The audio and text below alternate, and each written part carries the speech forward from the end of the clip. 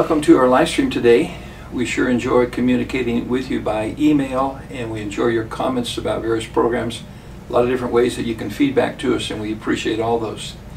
I hope that you'll take some time this week to look at the new website, because we continue to add new products, a lot of them from Israel. There's news items, there's programs, there's breakout stories that are part of our regular live stream broadcast, but there's shorter version that might be an excellent way to share the gospel with friends. And so check out the website, because we think it'll provide some extra good tools for you. And of course the books, both on prophecy as well as on the Beatles and other things concerning science. Today I want to talk about a subject that I think is probably the most important one in terms of an overview. And when I say most important, I mean that I think when a person understands this, we really begin to understand how the whole scenario of God fits together. And so I'm entitling this one, The Men Who Would Be Gods. You see, there really is a great story, a great conflict, and it has to do with the age-old conflict between God and the devil. The devil wanted to be equal with God. Matter of fact, I want to go back with you to the book of Isaiah and just read this whole thing, because what we're going to find is that there's always an attack and a counterattack. An attack by the devil, a counterattack by God. And rest assured, God will win. That's what's wonderful to know. God will win. But the devil has had a jealousy for God and the power of God from the very beginning. Now listen to Isaiah chapter 14, or excuse me, chapter 12. Okay, how art thou fallen from heaven, O Lucifer, son of the morning? How art thou cut down to the ground, who dost weaken the nations? For thou hast said in thy heart, I will ascend into heaven, I will exalt my throne above the stars of God, I will sit upon the mount of the congregation in the sides of the north, I will ascend above the heights of the clouds, I will be like the Most High. And of course the Bible then says he's brought down. He wanted to be like the Most High God. He was jealous of the glory of God. And we know that this story is followed all the way through to Revelation. Revelation chapter 12, as it gives an overview of the whole prophetic plan of God through the ages. It talks about how that Lucifer, with his tail, drew a third part of all the stars of heaven, or the angels of heaven, with him.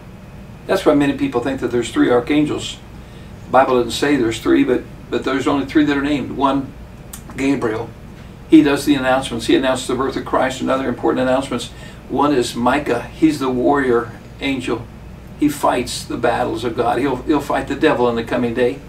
And then there was Lucifer, or the light angel, and he was in charge of worship. And as he saw the worship that was given to God, he was so jealous of it, he wanted it. Until he said, you know what, I want to be like the Most High God. I want to be equal to him. And when that occurred, he was kicked out of heaven. I personally believe that when he was kicked out of heaven, he came and he brought the earth that was already created perfect by God, he brought it into chaos. You see, he attacked the creation of God. Why? Because he wanted to be equal with God, and when he saw that he was kicked out of heaven, he knew that he could never be equal with God. And so God says, you know what I'm going to do? If you attack that creation, then I'm going to counterattack. And what does God do? He makes it again. He brings to pass a new creation. So this whole idea of attack, counterattack is all the way through the Bible. Matter of fact, today, just before I began the live stream, someone shared with me a statement by C.S. Lewis. Here's what it says. There is no neutral ground in the universe. Every square inch and every second is claimed by God and counterclaimed by Satan. Wow. You could not find a quote more specific for our program today.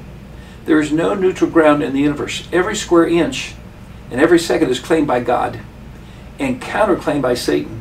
You see, what I like about this particular quote is that it involves both space and time. God owns space. He owns the entire universe. He owns time. He owns time from eternity past to eternity future. And the devil is so jealous of that. And so he counterclaims. And all the way through the Bible, you're going to find that he's working to try to destroy God and try to destroy man for a very specific reason, which we'll talk about a little bit later in our program. Now, let's go to Job, because there's a very unusual story. And sometimes I think we don't give Job all the credit that is due him. because I think about the fact that, is the devil actually involved in the affairs of the world? Well, my answer is yes. And my answer is based really on this passage in Job, because here's what it says in Job chapter 1 verse 6. Now there was a day when the sons of God, and I'm going to stop here because many people think the sons of God probably are referring to the angels, because throughout Scripture on a number of occasions the sons of God were referred to as the angels. Now there was a day when the sons of God came to present themselves before the Lord, and Satan came among them. And the Lord said unto Satan, From where comest thou? Satan answered the Lord, said, Going to and fro in the earth, and from walking up and down in it. And the Lord said unto Satan, Hast thou considered my servant Job? There is none like him in the earth, a perfect and upright man, one who fears God and shuns evil. Then Satan answered the Lord and said, Does Job fear God for nothing? He said, You made a head about it. You made it so that he has a wonderful, perfect life. And so here's the devil interfering in the affairs of man. Now, mind you this, he can only go so far. Thank God for that. The devil does not have power equal to God. God has omnipower. His power is the ultimate power, the almighty power. And Satan is jealous of that power. He'd like to have it, but he doesn't have it. And so the Lord God allowed Satan to begin to do some things to Job. It meant that he would lose his wealth. It meant that he would lose his health. It meant that he would lose his family. Matter of fact, you look at it, what's so sad is even the friends of Job began to criticize Job, saying, Job, you must have secret sin. I think even his wife said, there's got to be something wrong. And here's the amazing thing. Here's what Job says. Naked came out of my mother's womb, naked shall I return. The Lord gave, the Lord taken away. Blessed be the name of the Lord. His first response was not mercy, but worship. Wow, what a testimony. And you see, Satan continues to attack Job. He wanted to be involved in the affairs of the world. I think that's an important principle that we're going to find all through Scripture in the Old Testament as well as the New. Now, let's go back to another situation which I see the attack of Satan. You see, when God created this beautiful earth, and he put on this earth something very unique, something very different than the very first creation, and I think that was the idea of a human soul. And the Bible records in the beginning part of Genesis how that man became a living soul. Some people say, well, do you do that to get a million? No, not at all. I'm a young earth person. Scientifically, I'm a young earth person. But I believe in the sovereignty of God. I believe that God is so sovereign that he can do what he wants to, because he owns every inch of the universe. He owns every second of the universe. And so he makes a marvelous situation here. And Satan attacks it. Why? Well, Satan is jealous. He's jealous of Adam and Eve. He sees that while he couldn't be with God, now God has a new love. And that new love is the human race. Wow, isn't that wonderful? Because you know what? That love for the human race, we find it expressed even in the New Testament, where it says, For God so loved the world that he gave his only begotten Son. And so his love for them would be very expensive for him. But I think we see in here the overall plan of God. Now, a couple things that I think are really important for us to notice. Satan, jealous, begins to attack Adam and Eve. And how he does that attack is quite unique. Remember, he goes to Eve and he says, hey, try this fruit. And if you eat this fruit, here's what it said. He says, I'm going to read you the same. He says this, For God doth know that in the day you eat thereof, then your eyes shall be open and you shall be as God, knowing good and evil. He said, hey, don't you want to be like God? You see, he was telling them, that was my desire. So he says, don't you want to be like God? And of course, Eve, thinking, wow, I could be enlightened. And she looked at the fruit. It was good to look on. She didn't look at the backside, did she? It might have been good on the front side, but on the backside, it would be disobedience to God. And so the lust of the eyes, it saw, the lust of the flesh, it said it was good for food. The lust of life, the pride of life, it desired to be wise and to be like God. And it didn't work, did it? Matter of fact, the minute they did that, the minute that Eve sinned against God, and then Adam sinned by identification with a woman, we know that there was quite a rebellion, a spiritual rebellion that would take place in the Garden of Eden. What was a paradise, what was a utopia, Satan attacked. But here's what's interesting to me. No sooner had Satan attacked, no sooner had he had his desire, and immediately Adam and Eve, they discovered, we're naked. We're not clothed. And they're so embarrassed that they hide themselves, and God comes looking for them. Now, that's an interesting statement. You want to know why? God knew where they were. It's like a kid who's trying to hide from a parent. Sometimes little kids play hide and go seek with their parent or their grandparent, and the little kid thinks they're really unique because they're hiding behind the couch or behind under the pillow, and you can see their legs sticking out. And so here's Adam and Eve, and they're hiding. God knew where they were. But nonetheless, here's what it says, Genesis 3, verse 9. God called unto Adam and said, where are you? Why did God care? I think that's more important than did God really know where they were. Why did he care? You want to know why he cared? Because he wanted to care for them. He wanted to provide a redeemer. You see, the devil brought sin and shame. But as soon as that occurred, almost immediately in chapter 3, verse 15, God promises a redeemer, a savior, a way to counterattack and to destroy the threat of the fall that Satan had brought in. And so he said it would be through the seed of a woman. I think that's really special. You want to know why? Because remember, it would be through the woman's seed. In other words, Jesus would be virgin born. And so as soon as God announces to them that a redeemer would be presented, wow, you can imagine how mad the devil is, because his great plan to bring and to destroy Adam and Eve, now he says God's going to make a plan for that? Yeah, God's always in the business. Satan's in the business of condemning, of destroying, and God is in the business of redeeming. Remember that. It's all the way through the Bible, all the way through history. And so then what is interesting to me is that God kicks them from the garden. He kicks them from the garden not because he was mad at them, but the Bible explains in chapter 3, verse 22, he said, I'm going to take you from the garden because otherwise, in your sinful condition, you might eat of the tree of life, and if you did that, you would live forever in that sinful condition. So God in his grace guards the way, not a way, guards the way. There was only one way into the Garden of Eden. And God would guard that way because there would only be one way to be restored, and that would be through the Savior that God would present through mankind. Wonderful plan of God. It goes further. Chapter 4, it says that Adam knew Eve, and they have a child. And Eve and Adam were so convinced that God was going to send this Redeemer right away that they actually named Cain, they named him man from God. And that man from God had a fallen nature just like Adam and Eve did then. And you know what that man from God did? He murdered his brother. He was a murderer. Wow. You see, Satan must have been really thrilled when that occurred. But listen, don't worry. God will have the last word. And so then we go to another aspect of this. As time goes on, let's skip over to Genesis chapter 6. And in Genesis chapter 6, we have the story of Noah.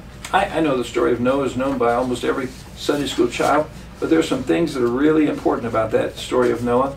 And let's take a look at them, because here's what the Bible says.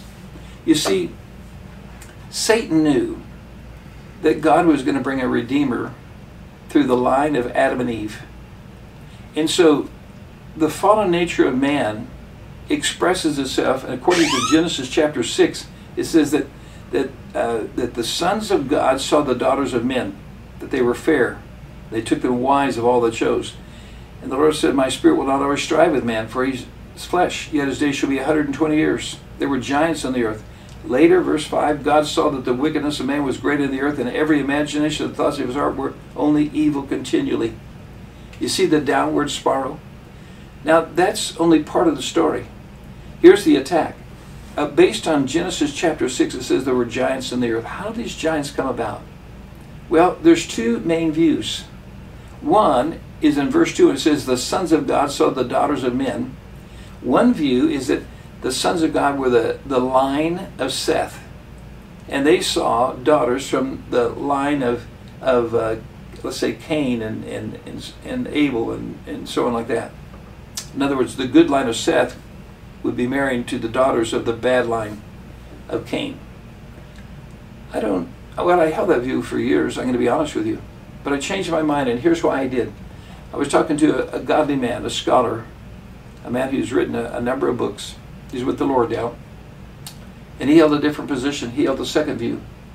He held the view that really these sons of God, just like it was in the book of Job, these sons of God were none other than the angels, the fallen angels.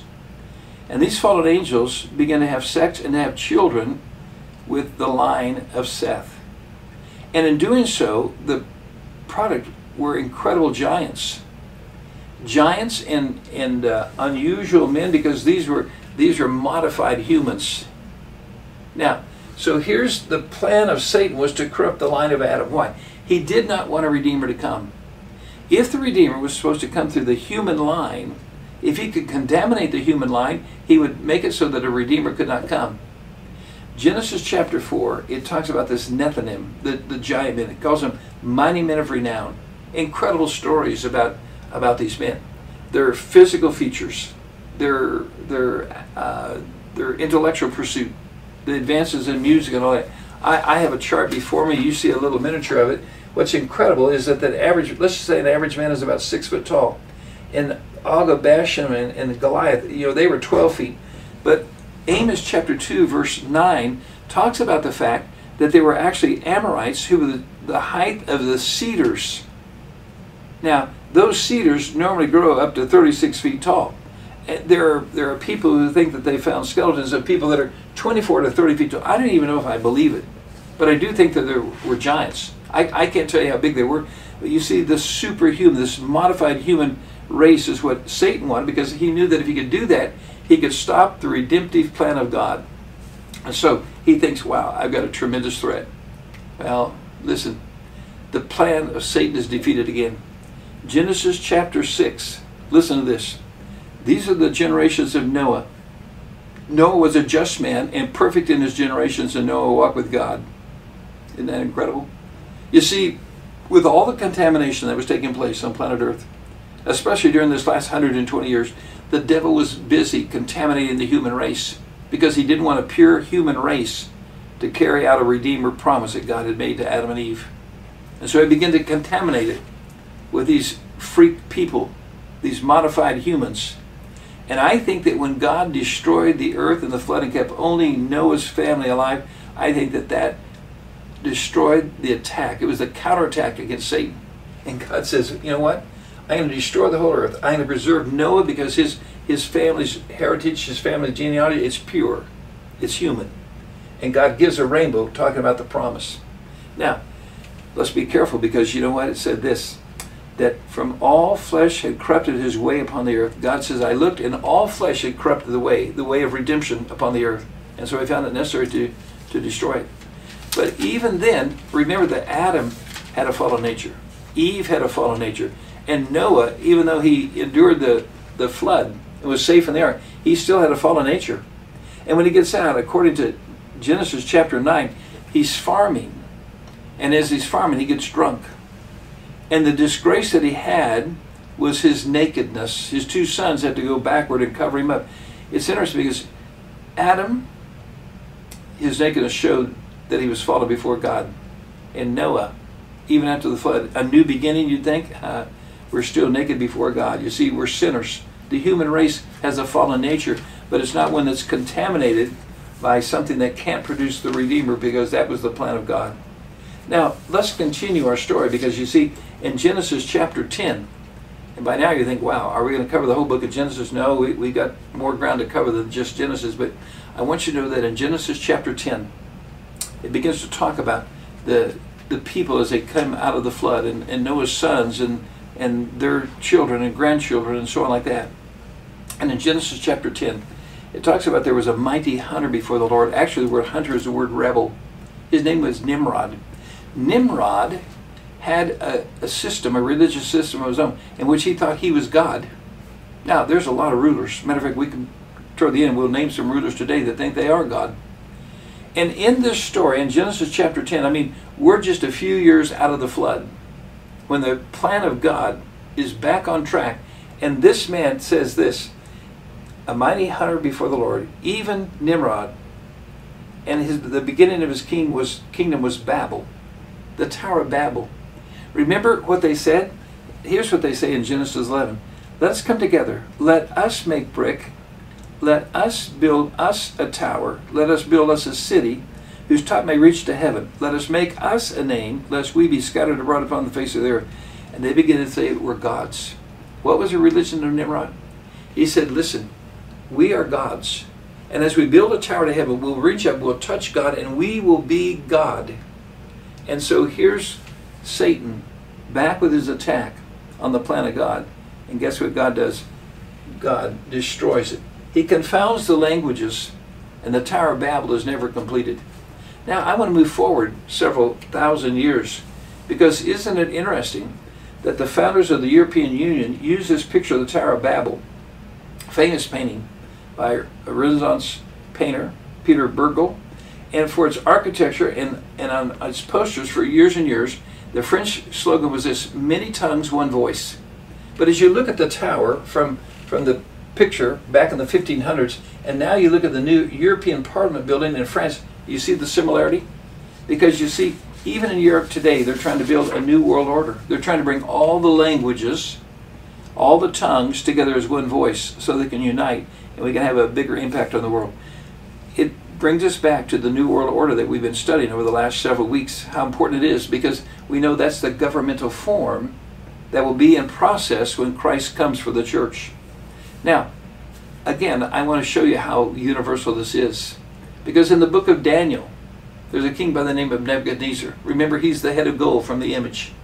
In Daniel chapter 4, verses 30 through 33, King Nebuchadnezzar says this. He said, is this not great Babylon that I have built, and the house and the kingdom by my might and my power for the honor of my majesty? And you know what? He began to think that he was God. Here's what the Bible says. It's incredible. It says, in the same hour that he said that statement, he went nuts. And he went out into the yard of the palace, and for 7 years he grazed grass like an ox. His toenails, his fingernails grew so long they looked like claws of a bird. His hair made him look like a beast. And 7 years later he looked up to heaven and he gave glory back to God. And God gave him back his mental health.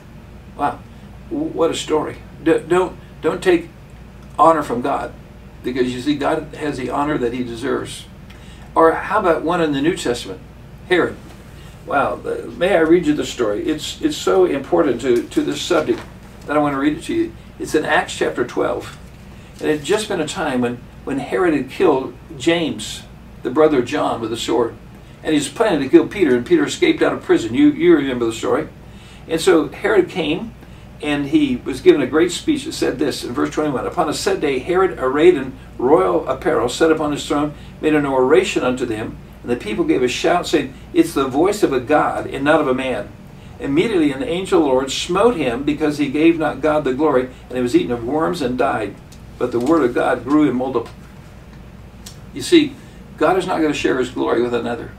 Be you Satan, Lucifer, Nebuchadnezzar, Herod, or any man that's on the earth right now.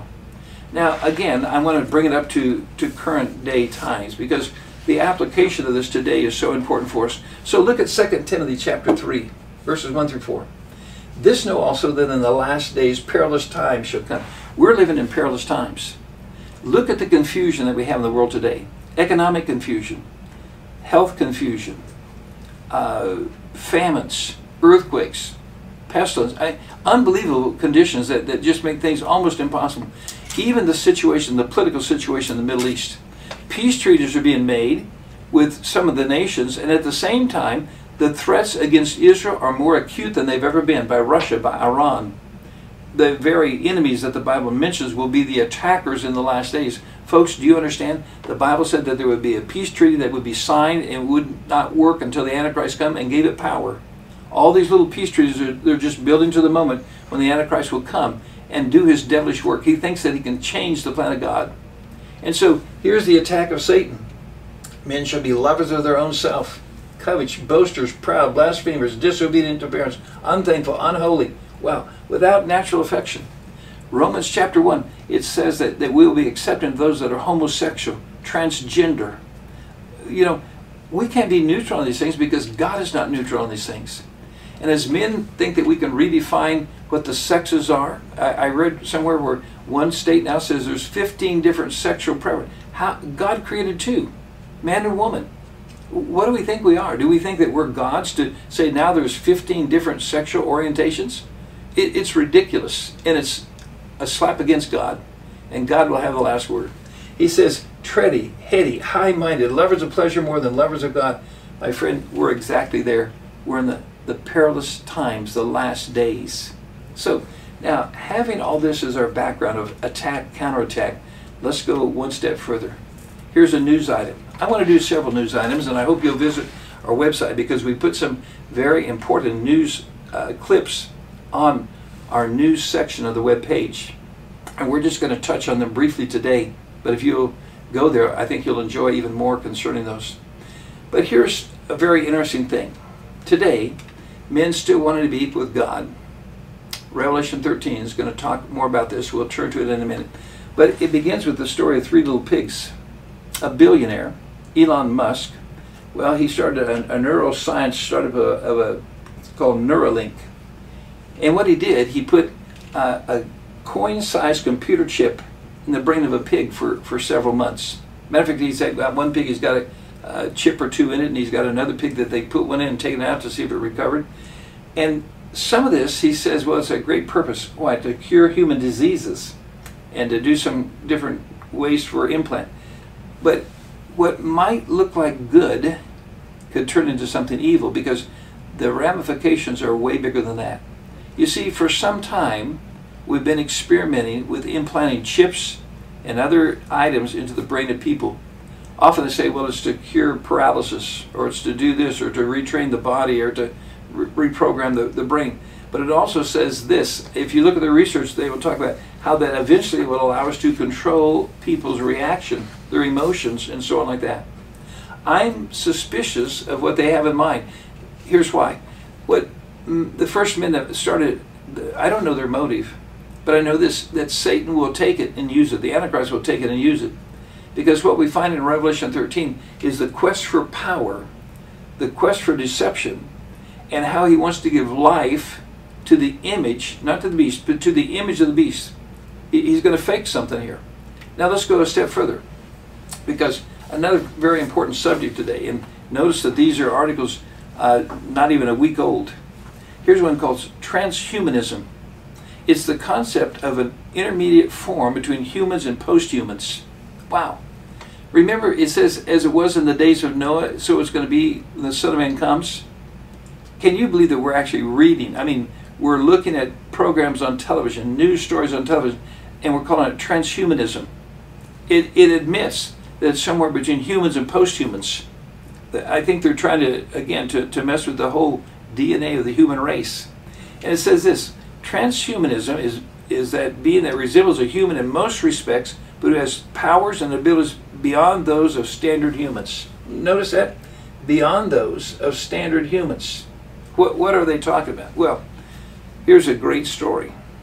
And it's 20-some minutes long. Dr. Carrie Madej.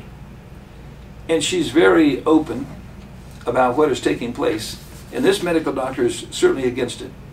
It introduces something called transhumanism, or Humans 2.0. It talks about artificial intelligence, Luciferase, enzymes, and even a nanotechnology delivery system. Let me try to define two or three of these things.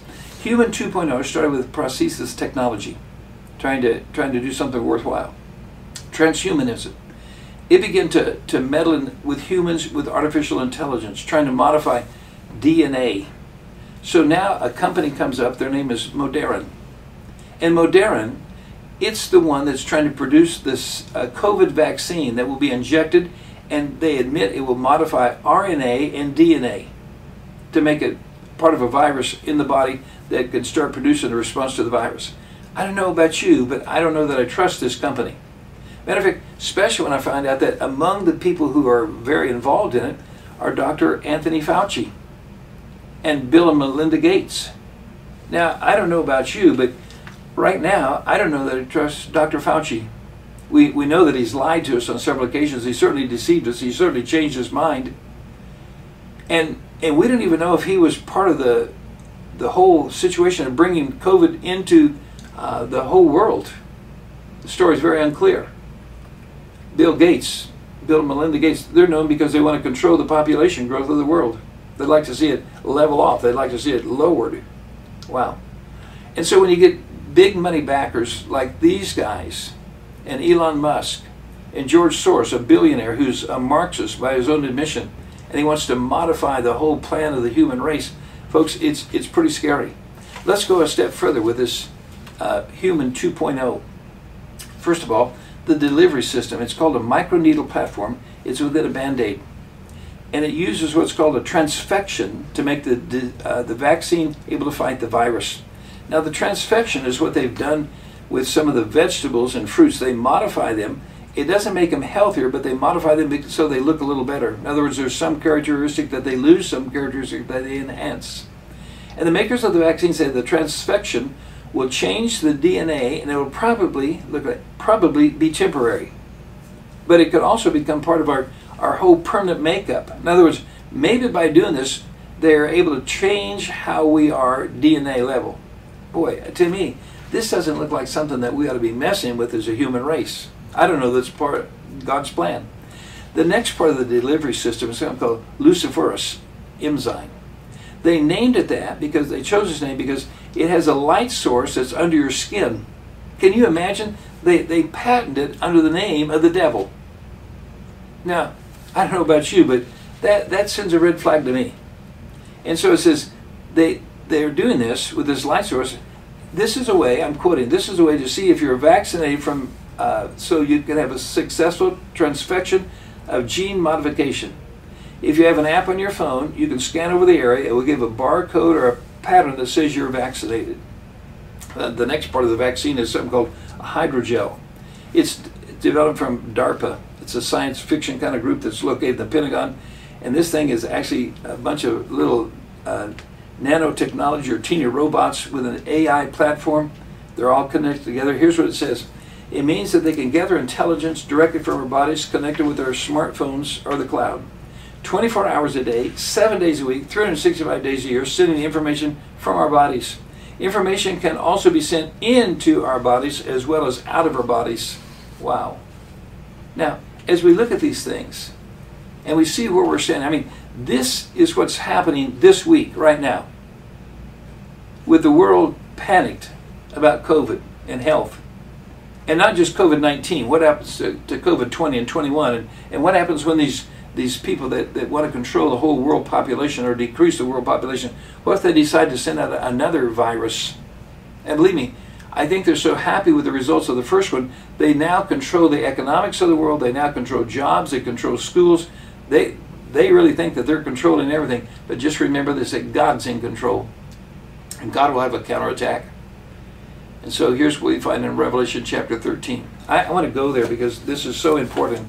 Because, you see, I think that there's some of you that are listening and say, wow, we live in such a fearful time. Well, based on this, Revelation 13, verse 3, it says this, I saw one of his heads as though it were wounded to death. His deadly wound was healed, and all the world wondered after the beast.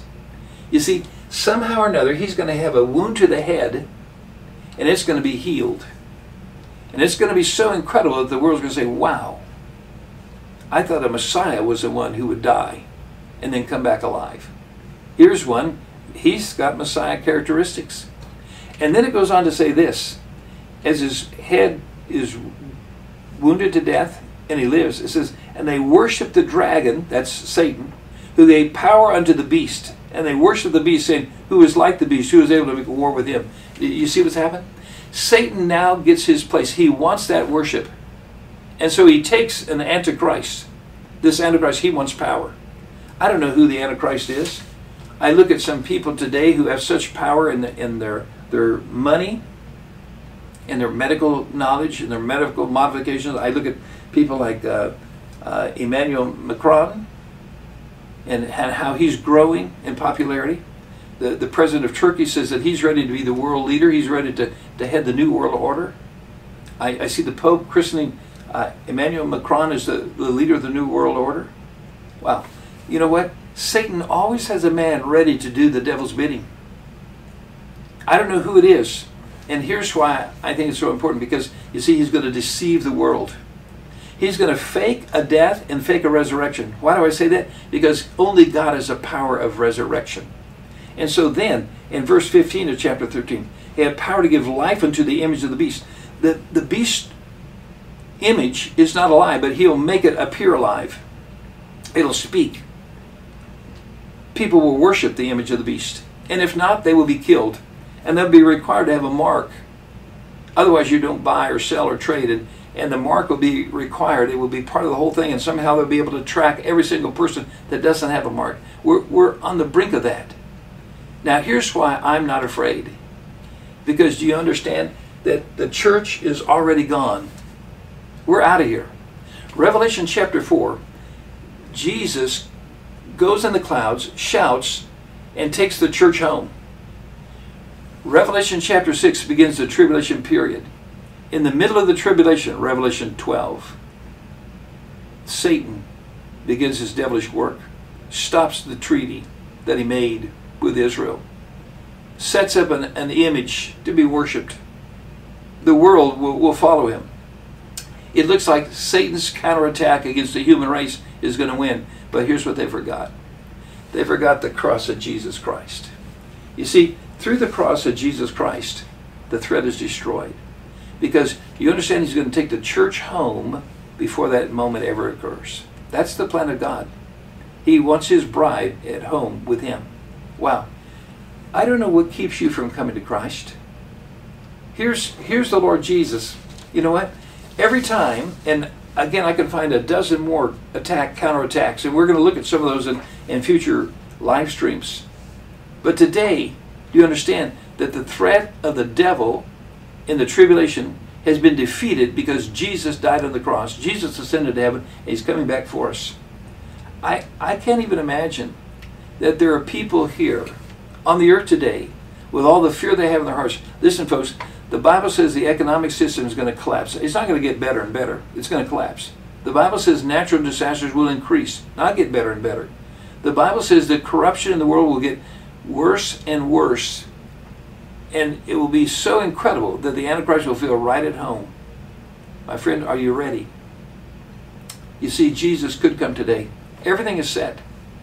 All the signs we're looking at concerning these modifications of DNA, all these virus things and these various delivery systems, that can all be in the tribulation time. But Israel's back in the land as the Bible said it would be. The nations are gathered against Israel exactly as the Bible said. And we live in perilous times, and the Bible said that would be true. And Jesus will come back and take those who have received him as a personal Savior. Are you ready? I can imagine that there would be a person today watching this, thinking through all that you're watching and seeing in the news around you, that you say, I'm going to wait another day. Why would you wait? Do you really think it's going to get better? Why would you put it off? The Bible says, now is the day of salvation. Now. Not tomorrow. Now is the day of salvation. So how do you get saved? First, acknowledge you're a sinner. Understand that you fell. The human race fell with Adam and Eve. You have a sinful nature. We practice sin. We do sin. Just like Noah came out of the ark and he still had a fallen nature. I have a fallen nature. I sin. Thank God that Jesus died for my sins. So the first thing is to acknowledge that we're a sinner. Next, admit that Jesus is God. That Jesus died on the cross. He shed his blood. He rose again. And that he's the substitute for my sin. The Bible said the wages of sin is death. I deserve death. But Jesus took my place. Jesus was my substitute. And finally, accept Jesus as your personal Savior. You see, you can know the facts that you're a sinner. And you can even know the facts that Jesus died on the cross and rose again, really rose again. Not fake it like the Antichrist will do. But if you've never said, Lord Jesus, I take you as my personal Savior, then you're not ready for Jesus to come. You're not ready for tomorrow in this world. Because you see, even though every inch of the universe is claimed by God, every second is claimed by God, Satan counterclaims it. And he's not going to win. You won't win unless you come to Jesus. There's only one way, and that's through the cross, through what Jesus has already done. I hope you'll do that today. If you would like to ask a question of Dr. Lindsted and or Bible Truth and Prophecy, please email us at the Bible Truth and Prophecy, or BTIP as we call it, email address. That's BibleTipNow@gmail.com. BibleTipnow@gmail.com. We look forward to hearing from you.